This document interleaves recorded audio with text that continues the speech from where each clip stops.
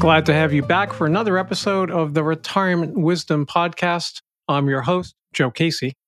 And while this podcast is about planning for retirement, especially the non-financial aspects of it, it's also about how to live life to the fullest. And the key is you don't need to wait until you retire to do so.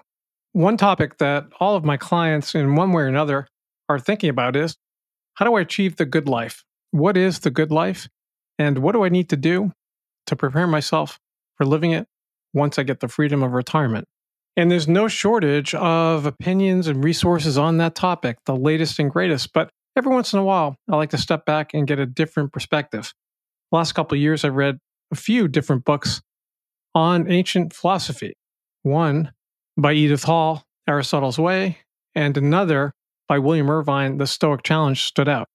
But recently, I came across a new book that I think you'll be interested in and applies to thinking about getting ready for retirement and living life better today. The book is Living for Pleasure, an Epicurean Guide to Life by Emily Austin. Our guest joining us today is Emily Austin. She's a professor of philosophy at Wake Forest University in Winston-Salem, North Carolina. Her scholarly work focuses on ancient Greek theories of complex emotions.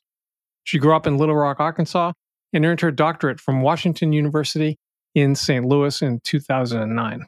And in her book, Living for Pleasure, an Epicurean Guide to Life, she offers a lively, jargon-free tour of Epicurean strategies for diminishing anxiety, achieving satisfaction, and relishing joy.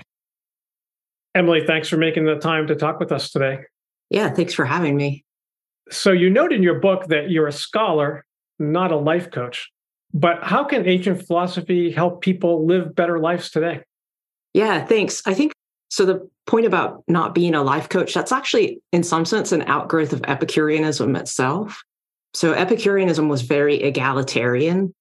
And Epicurus thought that what we're doing is we're trying to figure these things out together. So even, some of his detractors make a point of saying that Epicureanism wasn't like a classroom or a school where Epicurus just said, hey, here's how it is. You do it together.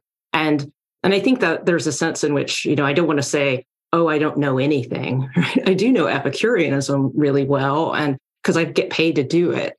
But I don't think that I don't have a big platform of followers. I'm not a therapist. I'm just kind of mucking about with everyone else. And so I wanted to make it clear at the beginning that that's true. But obviously I chose to write the book because I think ancient philosophy has stuff to offer people. And I think Epicureanism in particular hasn't gotten the attention it deserves, and it has a lot going for it. But one of the things about ancient Greek philosophy is the reason people go back to it is that their central question was happiness. What is the good life? And Epicurus himself said, philosophy is worthless unless it helps people live a good life. All this other stuff is useless unless it quiets the mind. And so it's a timeless question, and they have timeless answers. And sometimes it's just comforting to know that the answers are old. But they were also very countercultural. They really liked to shake things up. Ancient Greek philosophers were not just your normal people. They asked and challenged people. And I think even if you end up deciding, oh, this isn't for me, they're asking such important questions about living that you have to figure out the answers. And so I think people, they're challenging the standard narratives, and people need that. They need to be kind of shaken up, even if they think, oh, that's not for me. So what's the brief background on Epicurus and the essence of his life philosophy? Yeah, so Epicurus was technically an Athenian citizen by birth, but he grew up on an island that's just off the coast of Turkey, Samos. And he went back to Athens to serve in the military because that was his obligation. And then he couldn't go back to Samos, so he lived in what's now Turkey for a while, but then went back to Athens to set up his philosophical shop. And he did that at a place called the Garden on the outskirts of town. So he lived and philosophized with his friends there. He also owned a house in town, so he wasn't, just like a suburban dropout. But so he set up this garden, and that would have been at pretty much exactly the same time as Zeno of Citium founded Stoicism. So they were head-to-head rivals, peers. They knew each other. And Athens at the time was pretty rocky place to be. And so some people think that these schools were built to kind of help people be resilient to face life in uncertainty. And so both Epicureanism and Stoicism were trying to do that. But Epicureanism took the approach that we're animals, and like other animals, we make sense of the world through our senses and through pleasure and pain. And so he was a hedonist, not in this kind of sex, drugs, and rock and roll sense of hedonism, but in the sense that what we want is to feel secure, but we don't just want to feel secure. We want joy and we want tranquility. And that if we front load pleasure, then we'll find that that's kind of what makes our lives good. And we're doing wrong is pursuing pleasure incorrectly. It's not pleasure's fault. It's our fault.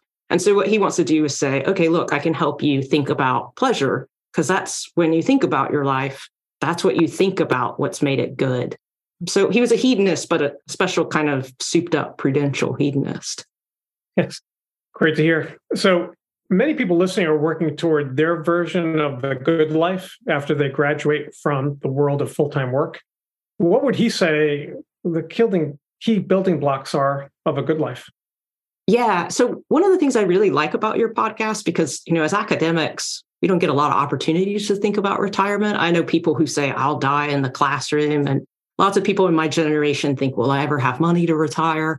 But one of the things I like is that obviously happiness is not just about money, and neither is retirement, right? So one of the things I like about your podcast is that you focus on all the other things that make life good that people want more of in retirement. But they're not just for retirement, they're for now. And so Epicurus says, if you can't manage the free time you have now and find joy in it, then how are you going to do it when you have more? And, Epicurus he's often associated with this phrase, eat, drink, and be merry, for tomorrow we die. And though he never said that, he does say, why delay joy? We only get one life. And so even if you don't have a lot of time for joy now, it's really important to pursue it now and to get good at it, whether that's in very small amounts of time or larger amounts of time. I think some Epicureans might be those people who kind of take their retirement as they go in a certain way. And that has a little bit to do with what they take to be the good life. And they do think that a lot of the joy we find is in simple things, in everyday activities, in being with one another. And it doesn't take anything flashy or excellent. It doesn't really cost a lot of money. And so I think he would focus on joy now, practicing living well now. Don't delay it, because we only have one life. But he also is a big fan of prudence and long-term planning. So I think that he actually is kind of an ideal philosopher for thinking about how to live well now and live well in the future. He was ahead of his time. He was ahead of his time. I mean, one thing that he was really ahead of his time on is his science. But this isn't a podcast about science, so I won't go there. So what did he consider to be the greatest pleasure, and what gets in the way of it? Yeah, so there's a sense in antiquity, Epicurus got characterized or caricatured as this kind of rampant hedonist, sort of the guy who would throw a frat party every night or something. And he was upset that he was being mischaracterized that way at the time. So it's very long-standing mischaracterization. But I think people overcompensate or overcorrect in trying to fix that. So they say, oh, no, he was just about limiting pain, and he was all about tranquility, and he didn't care about pleasure. It was just about getting rid of anxiety. And it's actually truly something more in the middle. So he thinks that in order to really experience joy, we need a kind of bedrock tranquility, a kind of security. And that security includes kind of material security. So unlike his competitors, the Stoics, he thought, no, we really do need money and food and friends, and we need an understanding of the world. And so there are these things we need, and that gives us this bedrock security. It's kind of a starting base for the other things. And we often get distracted from meeting those needs, and that's the source of a lot of our anxiety. And once we have those needs met and we have them met confidently, then we can pursue all of these other assorted joys that give our lives meaning. And those joys won't give us anxiety. So in some sense, he thinks you should clear out the background noise of anxiety and you get a kind of tranquility. But that tranquility opens up all of these opportunities for joy. So start with the tranquility and then pursue the things that give you life satisfaction and memories and things like that. But the main thing that gets in our way is anxiety. And the source of anxiety for him is our desires. And desires is the key. From your book, Living with Pleasure, an Epicurean Guide to Life, I got the sense that prudence was a key element, as you mentioned, in his philosophy. How did he think about desire and the different types of desires? Yeah, so he had a kind of taxonomy of desires, a division of desires. And the division is really central to thinking about how we combat anxiety and pursue pleasure. And he had, unfortunately, some very cumbersome names for these three kinds of desires. So they're the natural and necessary, the natural and unnecessary, and the unnatural and unnecessary. And that's a lot to say and a lot to write. And so in the book, I call them the necessary desires, the extravagant desires, and corrosive desires. And the necessary desires are those desires that you need to meet to feel confident about your security.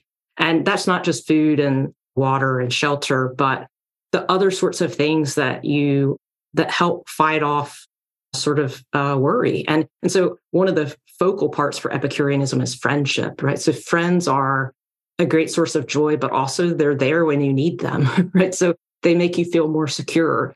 And so does an understanding of the world. So if the world really confuses you or you can't make sense of it, then that's a source of anxiety. And so he has a much bigger class of necessary desires than you might think. It's not just food and water. It's friends and an understanding of the world. And he thinks we need to prioritize those. And if we do, then we've got that base, right? And that's really all we need. But life is filled with all sorts of other choices. And so he also has this class of extravagant desires. And those are for sort of nicer versions of the necessary desires. And it's totally okay to desire those as long as they don't cause us a lot of anxiety or pull us away from the necessary desire. So for instance, if you thought, look, I need to go to Greece at the same time that my mother is very sick or my friends need me, then you're sacrificing these necessary things for extravagances. And so he thinks extravagances are the things you have memories of. They're the things that give you a lot of pleasure, but they're not really necessary. They add kind of spice to life or deepen your joy. But if you have that base, you have what you need. And then there are the corrosive desires, and they have to go, basically. And sometimes they're for things that are fine in moderation. But the feature of corrosive desires that's most, I guess, pronounced is that they're unlimited. So they're the sort of things about which someone might say you can never have too much. So you can never have too much money. You can never have too much popularity, too many clicks, too many likes, too many podcast listeners. And so if you have that view of anything, then Epicurus thinks you've already made yourself unhappy because that's a desire that can never be satisfied because there's always more. And so if it's an unsatisfiable desire, then you'll always have pain of that dissatisfaction, and you'll compare yourself to other people and you'll envy them and you'll feel better than other people when they don't have those things. And he thinks that's just a recipe for all sorts of negative attitudes. And so the most important thing for him is that desire should have limits, places where you can say, that's enough. There's no more of enough. You always have enough if you have enough. So, money is fine as long as there's a limit. Friends are necessary, but the idea that you have to have the approval of everyone, that's just a recipe for disaster. So here we are in the middle of February, but there's plenty of year left. So if you've hit a snag on your goals so far or your New Year's resolutions, don't despair. Don't give up in your aspirations or your goals. Try a smarter way. Since 2014, I've personally been using the Tiny Habits method. It was developed by Dr. B.J. Fogg, who runs the Behavior Design Lab at Stanford.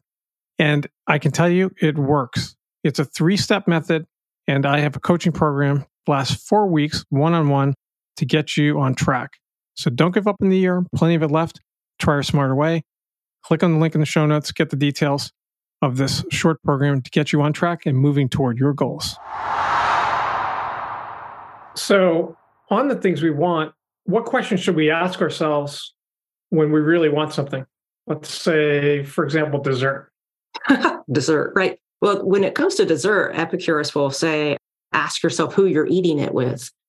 Because he was actually a bit of a foodie. So his reputation often comes down to us as a in the form of desires for luxuries. So epicurious.com is a huge repository of recipes, but Epicurus really focused on who you're eating with, right? So that's the question he would ask about dessert. But let's take something more where more's at stake, right? What should we ask ourselves when, say, we're offered a new job opportunity? Or so in my field, there's often this question, believe it or not, I'm actually pretty competent at various sorts of administrative tasks. And so sometimes I think the administration is eyeing me to enter the administration. And so I think, well, what do I need to ask myself about that? And Epicurus says there are two questions you should ask. What would happen if I got it? And what would happen if I didn't? And what would I compromise to get there, right? So, and would the payoff be worth it? And so for me, in entering administration, that would take 2 months out of my life that I would be giving in service to the university that I now have as freedom. And that would be a pretty big sacrifice for me because I value that autonomy and that freedom. Now, if I thought, wow, I'll accomplish something really amazing and this is my lifelong ambition, then that would be great. But if I thought, oh, well, I just want more money that I don't really need, then I would be sort of sacrificing something very valuable like my freedom for money I don't need. And the allure of something like administration, right, is that you think, oh, well, I'll be respected or I'll have more money. But if those things aren't in the grand scheme of things as important as these other values, then even though the extra money looks good, right, it looks awesome, then you have to think, no, actually, these other things are more important. So I grew up in the Boston area, so I appreciate a good rivalry, like the Red Sox and Yankees, or Wake Forest and Duke. So what did the Stoics and Seneca in particular think of his philosophy? Yeah, so the Stoics, as I mentioned, they really started at the same time.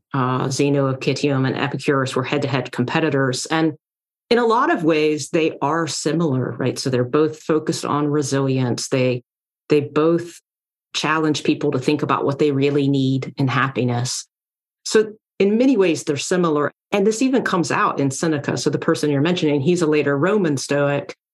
And he's really good at this maneuver I often call the even Epicurus rhetorical maneuver. So sort of like, it's true if even Epicurus thinks it.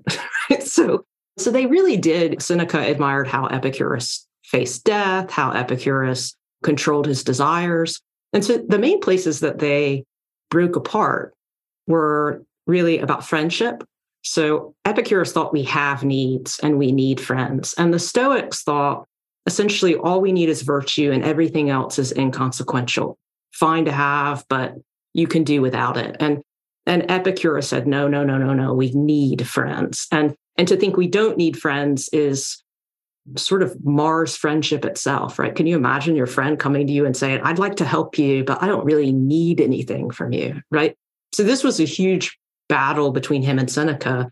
And Seneca also believed that the world was providentially ordered. And so when bad things happen to people, there's a good reason for it. And Epicurus he didn't think the universe was designed in any particular way for the good. And so bad things happen and you learn to deal with them, but you don't have to say, oh, this is for good. It just happened. And Epicurus gives you tools for dealing with that.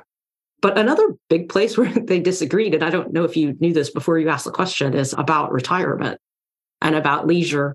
So Seneca really disliked Epicurus's encouragement to sort of avoid high power politics and leadership roles.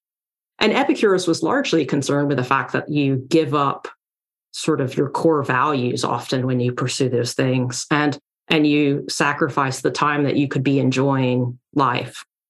And what's fascinating is that Seneca kind of came around to that view in the end. So he kept saying Epicurus is horrible until Seneca himself wanted to leave politics. And then he started saying, well, maybe Epicurus was right. So Seneca said, the Stoics are the sort of people who put their battle helmets on over their gray hair, right? So they're out there until they teach until they drop dead in the classroom. And Seneca started to realize that Epicurus was right, that there was a lot to be said for time spent, doing more philosophy and with your friends. And so I think, and Cicero also had this problem. So Seneca approved of a lot of things about Epicurus. And then some of the things he rejected, he came around to in the end. And for those listening, you can't see the video, but I too am wearing my helmet over my gray hair as we speak. But that's an interesting battle of ideas between the two and how it turned out, how we came to see those views. You write in your book about social media, and I'm curious, if he were alive today, what would he make of social media? A, and B, what would his Instagram look like? I don't know that. Well, actually, I don't think Epicurus would have an Instagram, but he does think what's interesting about Epicurus is he thinks that whatever is consistent with maintaining your tranquility and whatever gives you joy and doesn't undercut it is good. So he would think that if social media connects you to your friends in a way that doesn't make you anxious and doesn't make you angry, then all the better. It just so happens that social media doesn't do that for most people, right? And it feeds these corrosive desires that Epicurus talks about, right? So this desire to have more likes and more followers and more people looking at you. And that just breeds anxiety and dissatisfaction. And so I think for the most part, social media just doesn't give people a sense of satisfaction. And so that's why he's going to think it's bad. Not that it's bad in and of itself, but it's true that this summer, I actually did spend a lot of time with retired people or people at leisure because I got promoted and my partner and I went out to Wyoming and we kind of bumbled strangely into this job as campground hosts for the National Forest Service at this campground at 9,200 feet above sea level. It had no water, no electricity, and it was on this beautiful lake right next to a resort. So it cost $10 to camp where we were and $1,000 a night at the campground next door.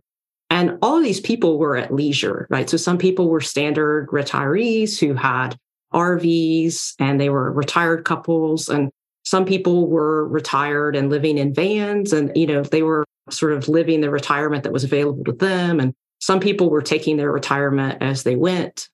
But really, all of them were there to enjoy things, right? To have this, they all had the same challenge. And so I think that this is one of those places where you see Epicureanism in action.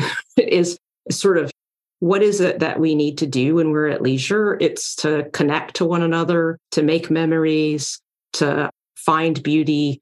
And that's the kind of thing that you can do, at least in small chunks. I don't know if that answered your question. I think I went a little bit astray. No, it does. Thank you. And we'll get back to action in a minute. But I was curious, also something else jumped out at me in your book, and that's his focus on memories and the value of those. I was wondering if you could talk a little bit about how memories play a part in his philosophy. Yeah. So Epicurus, right? So he thinks we're fundamentally animals. We approach the world through pleasure and pain, but we also have these mental capacities that allow us to remember the past and reflect on what's happening to us and anticipate the future. And one of the things that we can do that's kind of magical is replay our memories, right? And he thinks that this is just in itself a source of joy, so that it's something you can do at any point. But he thinks they're especially useful in times of trial or hardship. So I think this happened a lot with people during the pandemic. I had friends who were reaching out to like elementary school friends to find out how they were doing and talking about who knows what, like cafeteria food and so he thinks that what we get a lot of joy from is memories, and then we especially draw on them later in life. So I had a good friend who got shot with an arrow, unfortunately, at 22, and it was very painful, and he spent a few weeks in the hospital. And one of the things he realized is that the only way to kind of entertain himself was to replay memories. And so he promised that he would, prioritize that as he went through life. And so Epicurus thinks, if you're passing up opportunities to make even small memories, then you're not building that library of things, of resources you'll want to draw on. And so, the people at the campground, right, their memories could be very simple, right? The sharing dinner with someone they'd never met, a hike, learning about bear spray. So that's a pretty memorable thing. So memories are central to him, and they're part of the sort of special sophistication of our brains that we can make them and rely on them. And we tend not to prioritize them. And he says, no, no, no. What you need to do is prioritize them. And it sounds like keep building them, keep adding to that library. Yes. So as a scholar and a professor, I'm curious, how do you apply an Epicurean philosophy and approach to your life? Yeah, it's interesting because when I wrote the book initially, I just kind of wanted to defend Epicurus because there are a lot of people who misunderstand him. And because of that, they sort of not slander him, but they just don't take him as seriously as they should. But I realized, Epicurus himself says there's no point in doing the philosophy unless you're living it. And so as I wrote the book and as I got closer to finishing it, I thought, well, look, what is it like to live this? And so the last chapter of the book is sort of advice about how to incorporate Epicureanism into your life. But the main way that I do it, honestly, is that I've kind of slowed down when I have an opportunity to pursue something and asked whether I'm passing up something important, right? So if I'm, say, tired and a friend invites me out to dinner, maybe before I would say, oh, I'm too tired, or, oh, I'm going to stay in and do this inconsequential thing. And now I say, no, I'm going to spend time. I'm going to deepen this relationship, or I'm going to even just have a memory of a conversation. And so I do try really hard to just say, okay, well, what's important in this moment from the perspective of living my life in a satisfactory way? And there is a sense in which the other thing that's really helped is this idea that, we do only live once and we don't have to have more of everything. And so I do try to tell myself, I've had a good run. This is a good life, right? And if you can kind of get yourself in the mindset of that, it really does feel good, right? So you're like, this is a good life. And Epicurus, he didn't think life was drudgery. He thought it was meant to be lived joyfully. And you have to get yourself in that headspace. So I think magically sort of did. It didn't, obviously, again, I'm not a life coach. I'm not a guru. I have lots of problems myself, but I do think it's helped me just kind of prioritize small joys all the time. So I appreciate the last chapter of your book where you do give those practical ways to apply this. What's one you'd highlight for our listeners? Well, for Epicurus, he thought the most important thing was friendship, that it gives us the greatest security to face life's difficulties. Friends are there for us when we need them, and life does present us with times when we need friends. And they are really kind of the thing that makes up most of our memories. We don't have memories of solitary shopping ventures, but we might actually have a memory of a shopping venture with a friend, right? So to me, the most important thing is friends from Epicurus. And then also, again, he did get associated with the phrase, eat, drink, and be merry, for tomorrow we die. And so, yeah, don't delay the sources of gratitude for living. I would say, seize it now with whatever time you have. And hopefully, if things go well, you'll have more of that when you retire. Great advice. And Emily Austin, thank you so much for taking the time to share your wisdom with us today. Thanks. This was really fun. Now it's time for us to compare notes. What did you find important in this conversation? And I'll share my takeaways, 3 things you might want to consider adding to your to-do list in the days ahead. Number 1, what is the good life? Emily Austin pointed out that this is indeed a timeless question. But the question for us is, what's the good life mean to you? What are those building blocks you want to have in place, not just when you get to retirement, but starting now? What makes a good life for you? Number 2, are you finding joy in simple things? For those of you still working and many who are retired, you're saying, that sounds nice, but I'm just too busy. You don't understand what my schedule is like. I get it. But challenge yourself over the next few days and just experiment. What happens if you do take a moment to find joy in those simple things that keep coming our way, those moments that keep coming, giving us that opportunity. Find joy in simple things. And number 3, audit your desires. Emily Austin laid out the model, 3 types of desires: necessary, extravagant, which are nicer versions to have of what's necessary, upgrade if you will, and then corrosive desires, things that may be good or okay in moderation, but can be problematic. So when you think about the things you want, how do they break down into those 3 categories? Both what you want in your retirement life in the future and what's going on today. What can you do about some of those nice to have desires, extravagant ones, especially the corrosive ones. How do you bring them back into the moderation zone? Thanks so much for listening to Retirement Wisdom Podcast. The goal here is to help you retire smarter by taking a look at the non-financial side of life after you move on from the world of full-time work. You can find all of our episodes and browse them at our website, retirementwisdom.com. You'll find 6 episodes with a wide range of guests and a diversity of topics. It's a free retirement school. Thanks for listening.